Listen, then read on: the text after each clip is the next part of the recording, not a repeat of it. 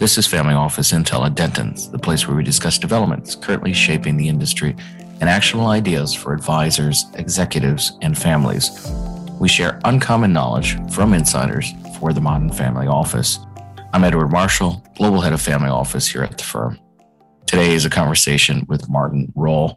For more than 25 years, Martin has been a global business strategist, senior advisor, and facilitator to Fortune 500 companies, Asian firms, and family-owned businesses.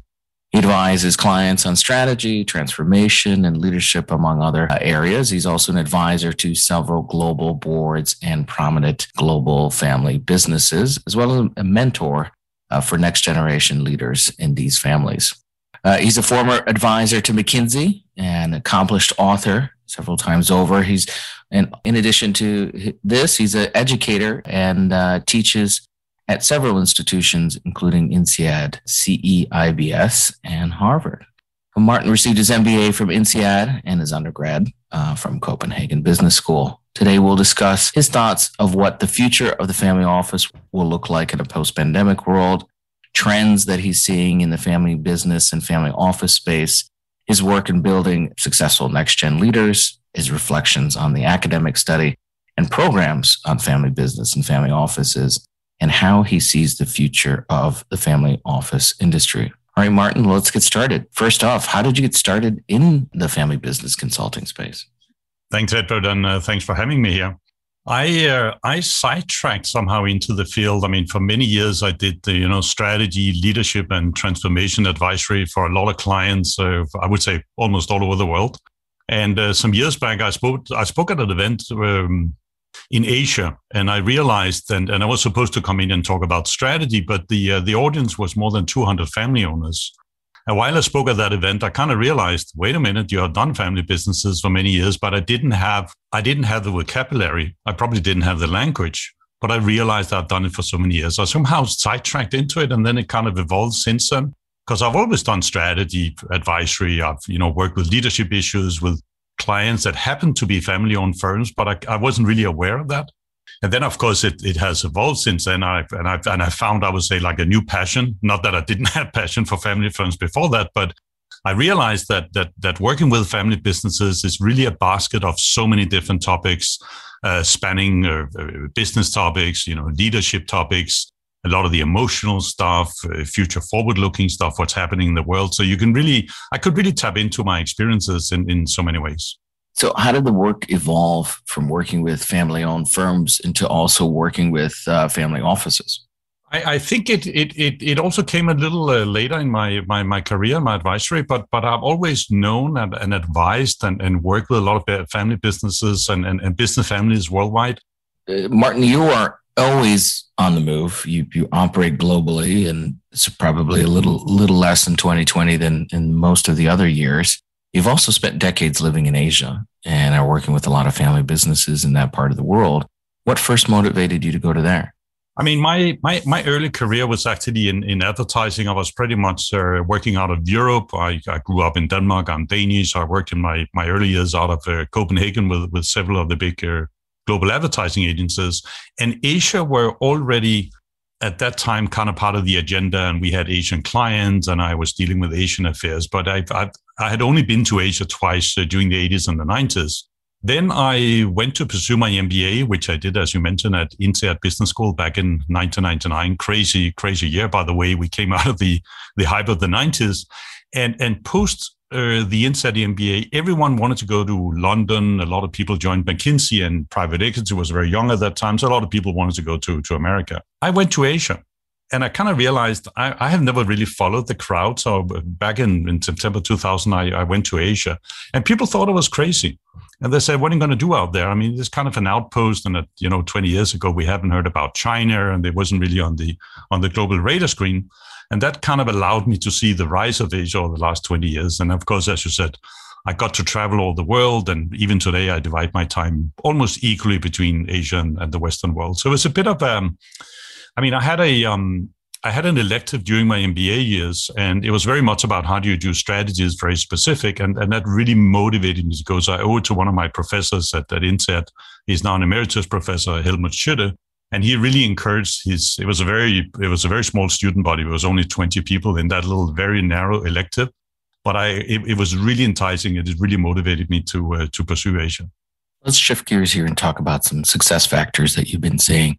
Keeping your global hat on, what are some of the similarities and perhaps some differences that you see across the board when you compare families that have been quite successful and family businesses that have been quite successful around the world, comparing maybe your experience in Asia versus your time in Europe and elsewhere? What are some of those common threads that you see? I mean, when you look at family businesses, they generally share the same challenges and opportunities, right? You might be based in America, you might be in Africa, Middle East, Asia, whatever. I mean, the basics are really the same. But when you get into the granularity of it and you look at culture, you deal with legacy, you look at the heritage, you look at the values in that society you come from. There's a lot about power, symbols, and artifacts. And I've wrapped it under culture, that actually starts to play a very huge role. You also have the role of leadership. How do you lead? What is the notion of leadership in the culture that you come from? It's a notion of communication. And it's also the notion of governance and how that comes into play for a family firm. If you look at Asia, for example, what really built modern Asia is you still see a lot of first and second, probably more second generation family firms in Asia. And you see like next generation is really moving out of the region because there's a lot of growth, there's a lot of energy coming out of Asia. At the same time, Asia is very bound into the Confucian values, which means that you have very strong bond to family, you have very strong bonds to society. So the family orientation is very strong in Asia. And you have had for many years family businesses in Asia. I mean, this is not a new thing, but somehow the topic of looking at family businesses from a more professional point of view and the way we study them and the way we deal with them, with the way we kind of put them forward, that's probably a little younger in the US. And you compare in Asia. And if you could compare that to the US, I mean, look at the US, you have some of the, I would say, the oldest legacy businesses that really built up the modern US. And when you went through the industrialization of the American society. And at the same time, you have a lot of medium and small sized family firms somehow. So I think in the US, family business is a little more of an established topic. It's a little more out in the open. It has been studied a little more with a kind of a US angle. A lot of things are happening in the field. Also because private enterprise, for example, risk and reward systems plays a huge part in the US. Maybe that compares to Asia where the topic is a little newer. Nevertheless, it's also rising and getting on the agenda. Same thing for Europe, where you have a lot of mature legacy family firms, a lot of the firms that built industrial modern Europe, spanning a lot of generations here. But of course, Europe is also very complex. It has a lot of nuances when it comes to kind of cultural differences. And within Europe, even that's quite interesting because in order to have and kind of keep that long-term notion of a family firm, it's very much about communication. How do you communicate across generations in business families? And for example, from Scandinavia, where I'm from, it's very open and, people speak their mind, they speak their brain, speak their heart. Where in certain cultures, you go to, for example, in Germany and France, and it can be a little more subtle in a way, and you have this notion of power distance, respect for elders and all that, and it can be very subtle in many ways. So even within Europe, you see the differences. I have recently, over the last 1 or 2 years, started to do a significant amount of work in Africa. And in Africa, you also see a lot of family-owned firms. And it's a bit like Asia, and it's even younger in Africa. It's still a very early topic, but I see the hunger.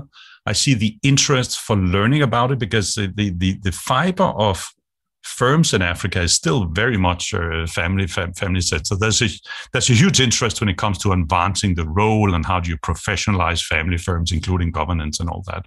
And that I think is the same for Middle East. Middle East is rapidly rising. And I think also the topic is kind of advancing very quickly. So when you look at if you spread your wings out and you kind of look at family firms, I mean, they're all the same and they have the same challenges, they have the same opportunities. But in order to really see how they operate, you need to dive into the culture of it because this is where you think you get the understanding of, the power structures and the way you work with artifacts and how communication is carrying out across different generations. I find that's also what I mean, this is where I found my passion, right? Because I'm really passionate to see how family firms are playing out in various parts of the world. And I have the luxury, and I got that mandate to work with a lot of them. So Martin, in terms of the pandemic, how is that affecting operations and the challenges that the family businesses that you work with are facing?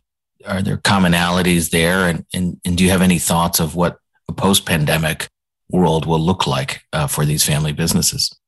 I mean, it's quite interesting. I mean, we still have to remind ourselves, even though there might be this notion, depending on the glasses you're putting on, where you sit in the world, that we might start to slowly come out of this pandemic somehow. We have been in it for a little more than a year, and I think we kind of learned to deal with it. People are dying. There's a lot of misery out there. A lot of businesses gone bankrupt and all that. So we have to be very respectful. I am very respectful of that.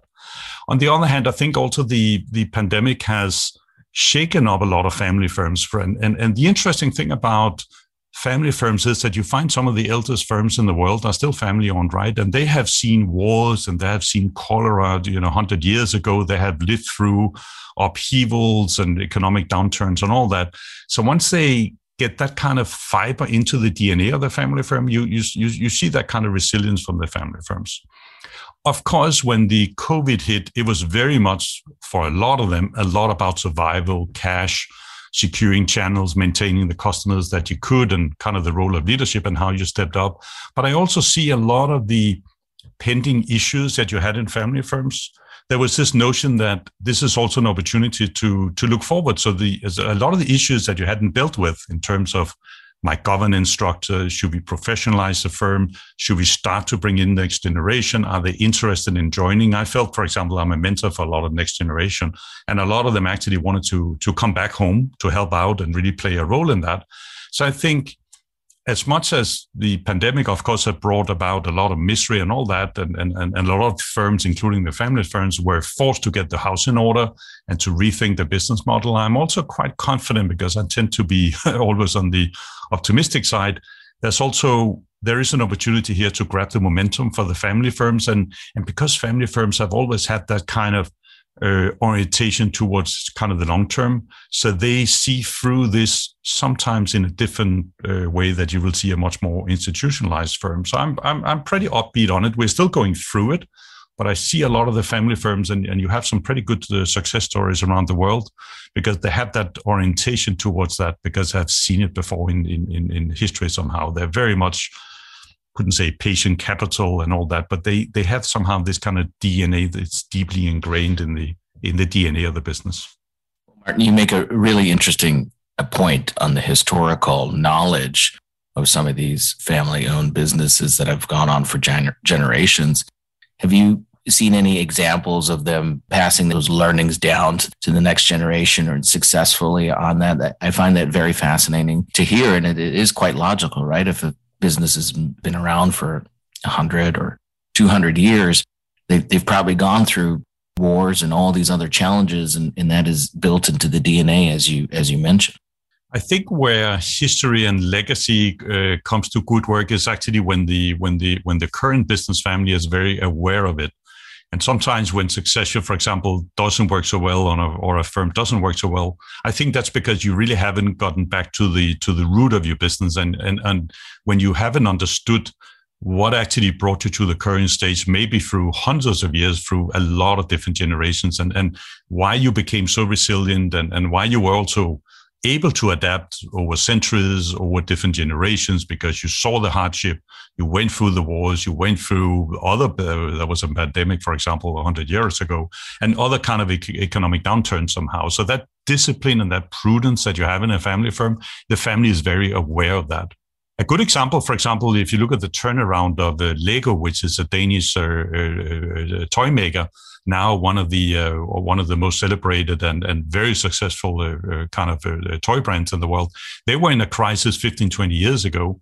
And when they brought in the CEO, and he was a former McKinsey consultant, Jørgen Vig Knudstorp, he actually went back to the archives and kind of realized and understood from the early days of Lego what Lego was all about, what the purpose was all about what Lego had done to kids over many, many years. And he brought that in when he modernized Lego and when he kind of rewrote the strategy for Lego. So you see the past actually paid, it wasn't the only thing, but it was an important part of the strategy discussion in Lego. So sometimes you can actually learn from the past, what makes us strong in the past, and some of that DNA, you're also going to bring that forward. So on the product side, on the services side, but also the values which were so ingrained in the past generations and which has obviously been passed down to the current generation.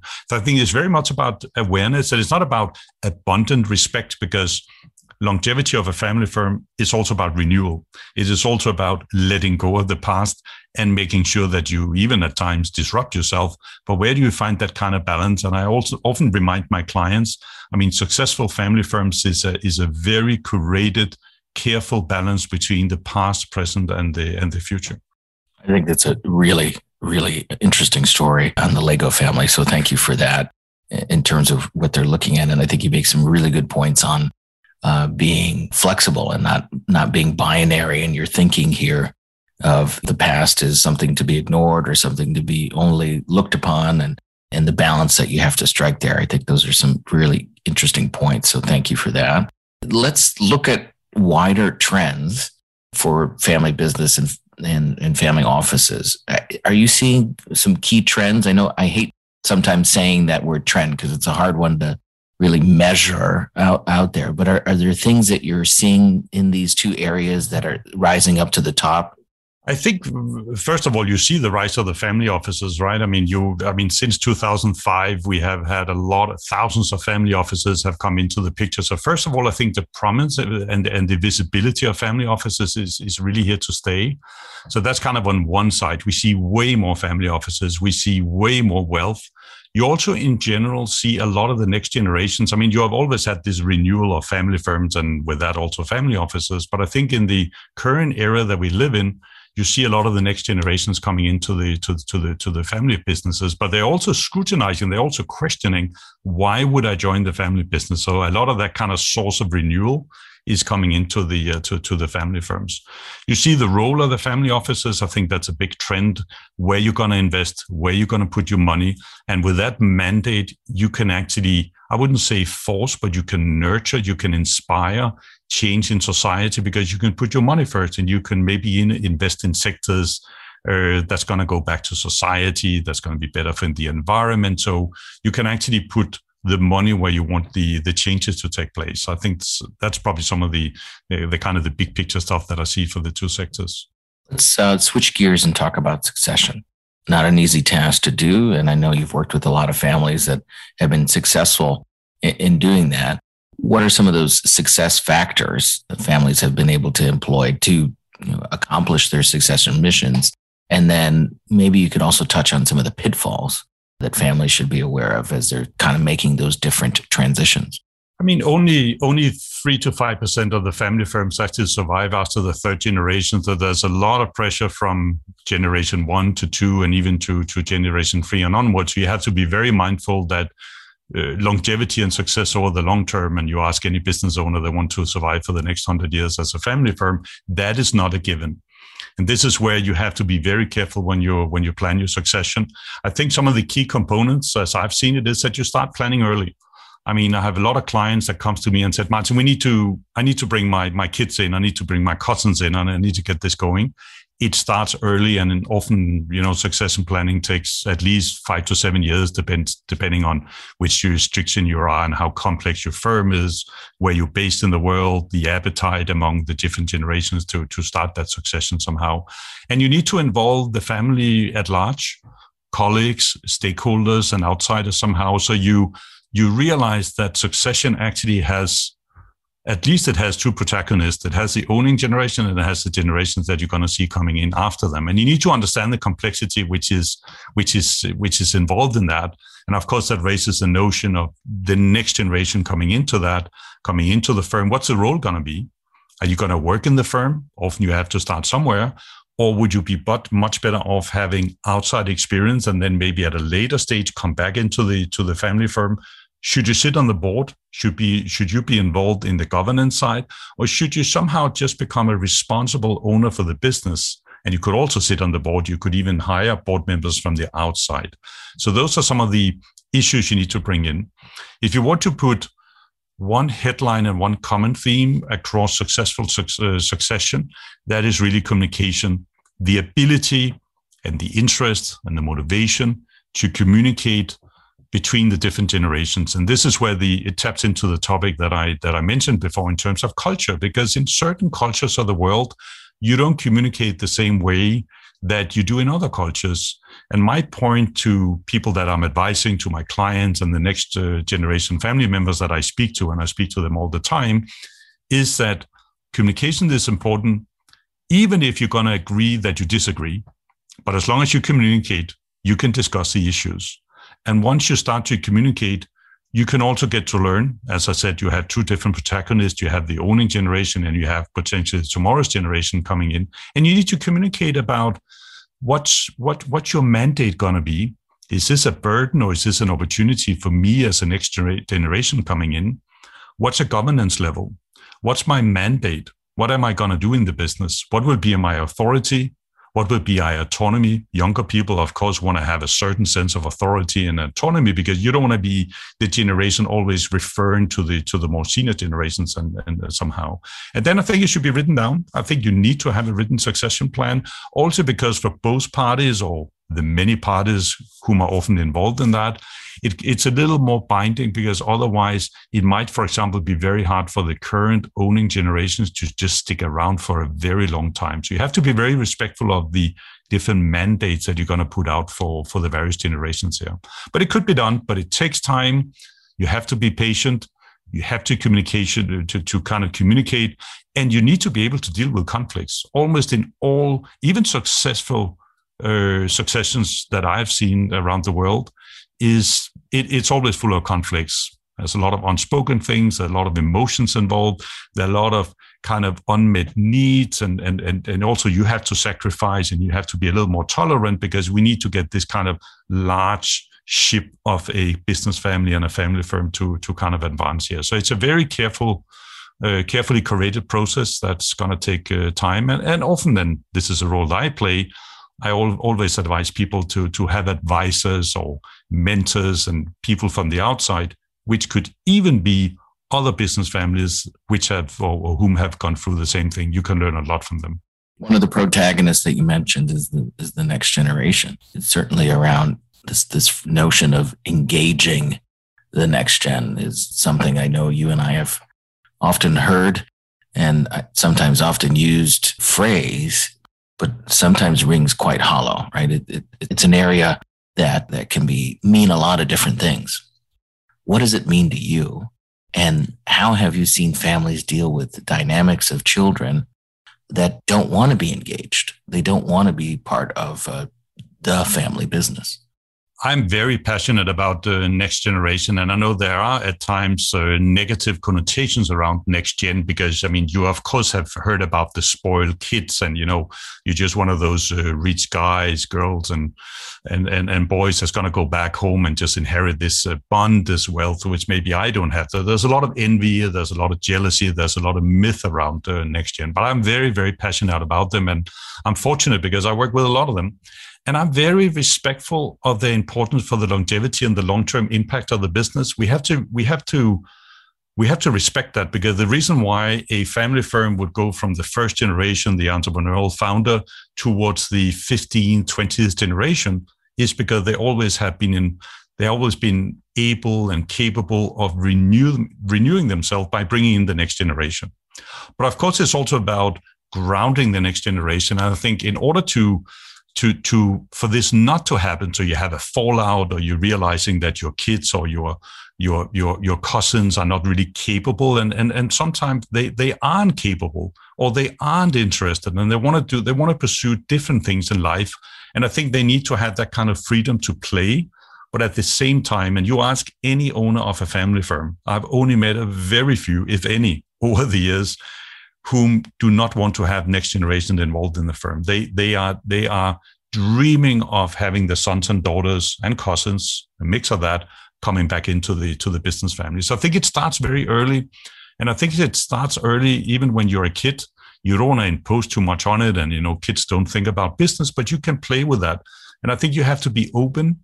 I think you have to be transparent, and then I think you have to demystify that we are a family like any other family, but we also happen to be a business family because we happen to own a business or businesses which sometimes have been passed down over many, many generations. And why is that? So you need to stimulate that interest. You need to talk about it. You need to demystify it, because the mistake you can do often is that you never had heard about it. Sometimes it's an underlying expectation that my daughters would maybe want to one day join, but we don't talk about it. And then suddenly when she turns 25 or 30 years old and she's about to graduate from Harvard Business School, we're suddenly going to have this discussion, and kids would naturally be inclined to say, wait a minute, we have never discussed that. You never let me in. You never debated why we are a business family and what comes with that. There are always strings attached to a business family, and there are a lot of positive sides to that. So you need to start very early for that not to happen. And you even have to be respectful. And a lot of next generation are coming back to the business family sooner or later and take up very, very meaningful roles. And as I said in the beginning, you're going to find out, and this is where a lot of my mentoring comes in. Do you want to work in the business? Should you sit on the board, or should you just become a responsible shareholder? And even becoming a responsible shareholder can be a full-time job for many, because you might one day in the governance structure become the chairman or sit on the board or several boards of your family firm. So I think it's about, for this not to happen and for the next gen to come in very successfully, is really to be very open about communication. It's about being very precise about the mandate. I always ask the next gen, and I also ask the owning generation, the seniors, what is a mandate? Yeah, but he or she can just come in and we'll figure that out. Well, my point is, if you can't discuss it now, why would you discuss these issues 5 or 10 years down the line? So you need to bite the bullet, and you need to talk about those issues, and some of them very sensitive ones. And you also need to give room to operate. So would you be given a certain authority, and would you also have a certain autonomy? And then you're going to realize that not everyone is going to join. And I've seen it over and over again. I want to study something else. I want to go into medicine. I want to become an architect. I want to save the world. I want to live in a different part of the world. Sometimes love life might derail some of the plans, because your kids or your cousins might marry somewhere and they just suddenly have a kind of a new interest, and you have to be very respectful of that. So don't force it. Don't force the issue. Let it play out, but be very open and be very transparent about it. Martin, you have 2 books coming out, not 1, but 2. Talk to us about what inspired you to write them and what they're about. The first one, I'm writing 2 books. The first one is called Family Business Strategy, and the other one is called Family Office Strategy. The first one, Family Business Strategy, is very much about how do you develop and execute strategy in a family-owned firm. And you might, you go back to business school, and what is really strategy? Strategy is kind of a one-page document that illustrates where are you right now and where you're heading and how do we get that. That's pretty simple. Strategy can be very simple.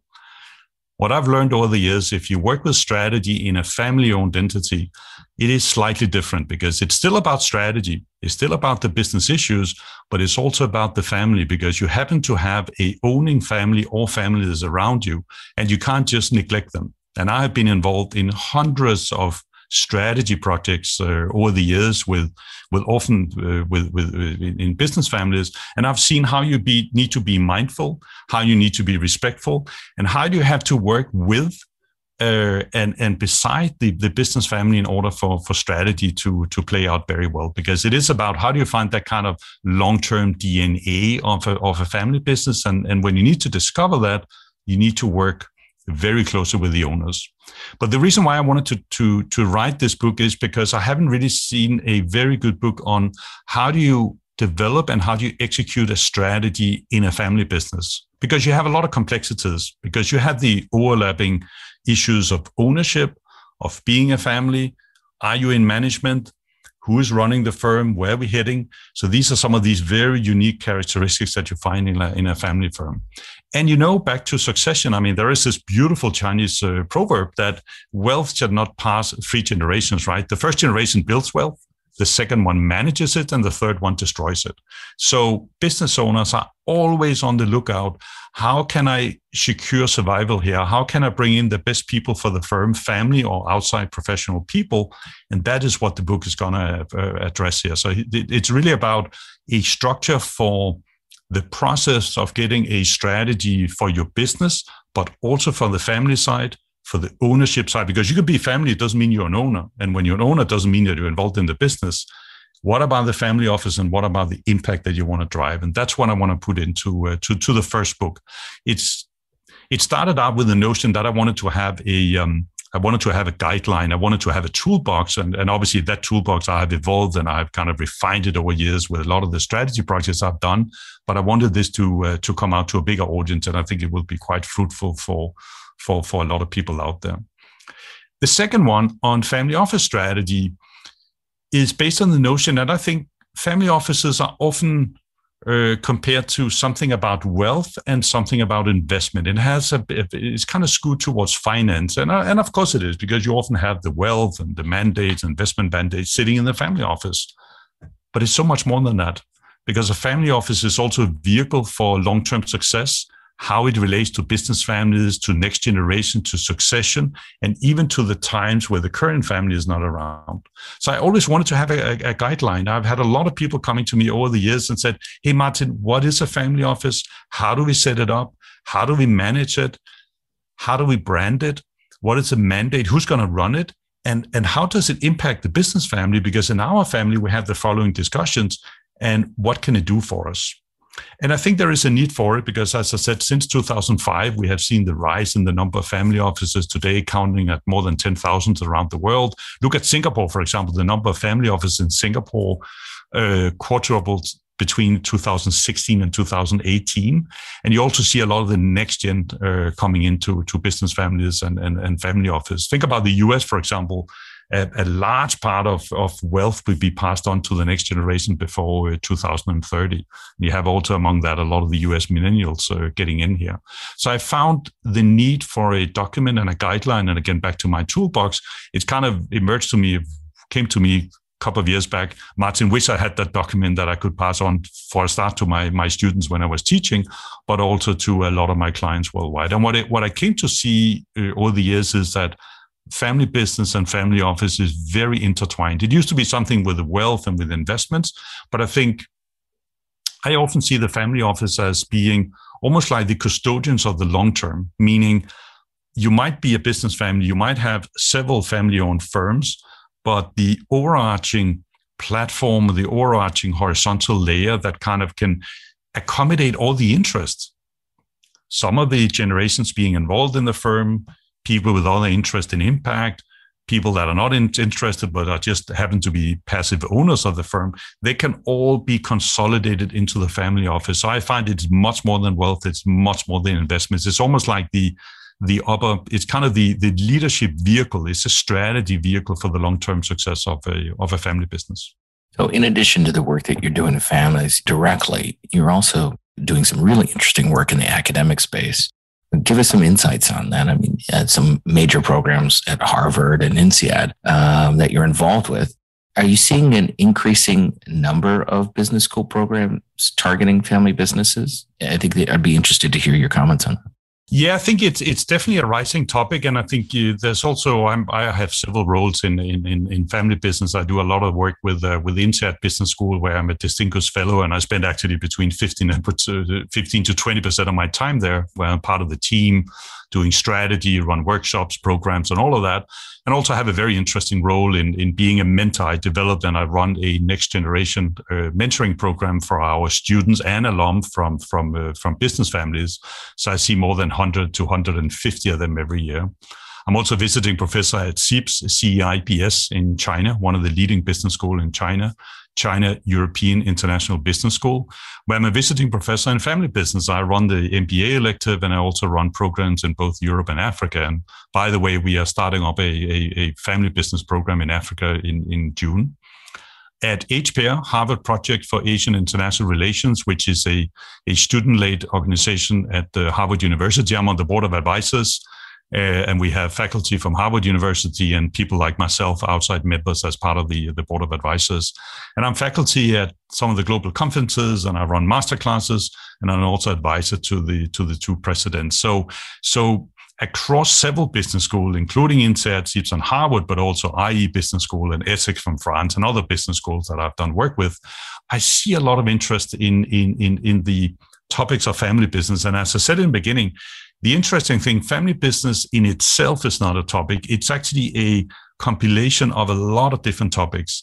And I see a lot of interest in this field. There were like a first year range of academics that developed a lot of the basics and a lot of good stuff. We only started to talk about family firms some 30, maybe 40 years ago at business schools, and it has really advanced since then.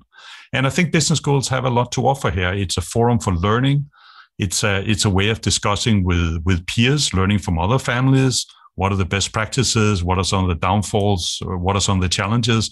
And it serves as a pit stop from a hectic day-to-day life. Mind all these business families. I mean, they are fighting for survival. They are fighting for prosperity. They're fighting for the long term. And here you come to business schools, short or long-term programs or whatever interactions you have, and you find that reflection and that renewal, which is so important for you as a business owner, as a business leader.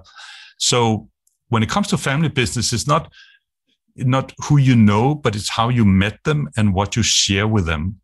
And you realize maybe the most important thing, that other business families deal with the same issues. So what you're getting being involved with business schools as a business family is you get some comfort, you get affirmation, and I think you get a lot of motivation to solve issues which sometimes seems pretty tough on you. Are you seeing a similar trend around family office programs in the academic field? I think family offices and business school is a younger field. There is academic research on family offices that primarily came out of wealth and out of investing and kind of the financial angle to it. Research in family office more as an operating entity is still new, but I think it's coming. Not many business schools are offering family office programs, but I think it's something that you're going to see more of. And I know several business schools around the world are working on launching those programs, because with the rise from the sheer number of family offices around the world, and with this kind of combination between being a business family and running a family office, I think there's also a huge untapped need for business schools to offer more programs in this field. What areas of academic study are you seeing being done on family businesses and family offices? Are there some key areas that are being discussed or researched today?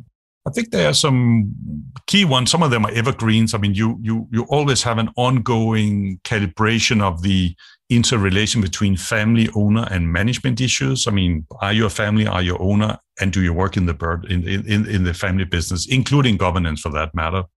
You always have a lot of research going into next generation and succession, also because next generation somehow is kind of changing, right? They're much more into impact and the state of the world, pollution, the future of society and mankind and all that. There's a lot of research in that point.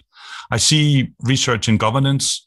I recently, for example, we ran a webinar at the INSEAD Business School because we run a certification program for board members. And we had a webinar on how to be a successful board member in a family-owned business. And we saw huge interest from that. So the entire governance side of it, are you going to govern yourself as a business family? Are you going to have outsiders, and what comes with that? A topic of how do you professionalize the business? It used to be maybe the first generation entrepreneur. And how do you, over generations, when he or she is going to retire, how do you bring in the new generation? Are you going to professionalize in terms of having outsiders, outside CEO, outside chairman, board members, people working in the firm and all that?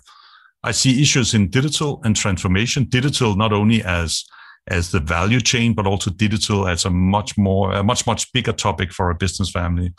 A lot of research in impact, and also a lot of research in family business and its role in society. What are you giving to society? What are you taking back from society? And what's kind of the force for good for family businesses when it comes to the larger world and some of those, I would say, huge issues that we have ahead of us? And what type of role can family business play? Martin, you're often at this intersection, this crossroads between family businesses and family offices. What do you see as the future of family offices? I think they're going to take much more prominence. I see Asia is rising. I see other regions are coming into the fray. And as I mentioned before, that is not only about investments. It's not only about being wealth holders. It is about sometimes custodians of wealth. But I think also family offices are gaining prominence as investors and even direct investors. And you've seen that it has really been accelerating in the last 5 to 10 years. And family office, sometimes in contrast to other type of ownership structures, often can have a much more long-term view. It's almost, some of them work like a pension fund. You can have a very long-term view on your investments. So you can somehow wait it out. You can let it unfold in terms of new technologies, things that are disrupting, things that are not even ready for scaling up yet. And it's also a way for me to I really see the next generation coming into the family offices, because a lot of them have interest in the business family, but may not necessarily have found a role in the business, the family business itself. But in the family office, it can actually open up much more opportunities than just working maybe in a very narrow field of business, where in the family office, you can have a much more long-term view and you can kind of cast your net out across, I would say, different sectors, different type of investments, different type of horizons. And I also think family offices, and I think you're only going to see more of that, it's going to be a platform for impact, because there is a lot of wealth sitting with the global family offices and more coming in all the time. And I think they can be a force for good, because they are driving a lot of impact. Last question. Lessons learned. What do you wish you had, that you know today that you wish you had known when you got started in this space? I wish I'd have started earlier, because but maybe that was also good that I didn't know it, because I have never been intimidated by wealth. I have flown on private jets, and I know a lot of tycoons. I know very ambitious, I know very wealthy people, but I had never, because I never saw my clients as family firms, I was never intimidated by that, because I was so hooked on getting the strategy right, or getting the leadership transition up and running, and transforming the businesses and the supply chains and rural areas, whatever they did. But looking back, wish I had got involved in family business and family offices much younger in my career. But it's kind of a dual sword here, because maybe it was good that I didn't know, so I just pursued what I did.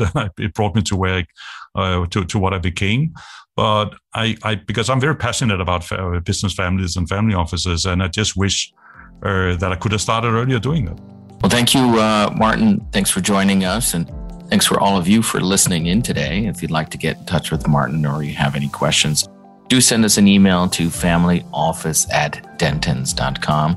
If you enjoyed today's conversation or are so inclined, subscribe to the channel, review us on Apple Podcast, follow us on Spotify, or keep in touch with us wherever you prefer to listen to podcasts.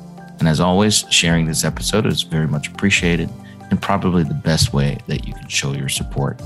To sign up for our newsletters and learn more about our solutions and research in the family office space, check out our website. That's dentons.com/family office. Well, that's it. Bye, everyone.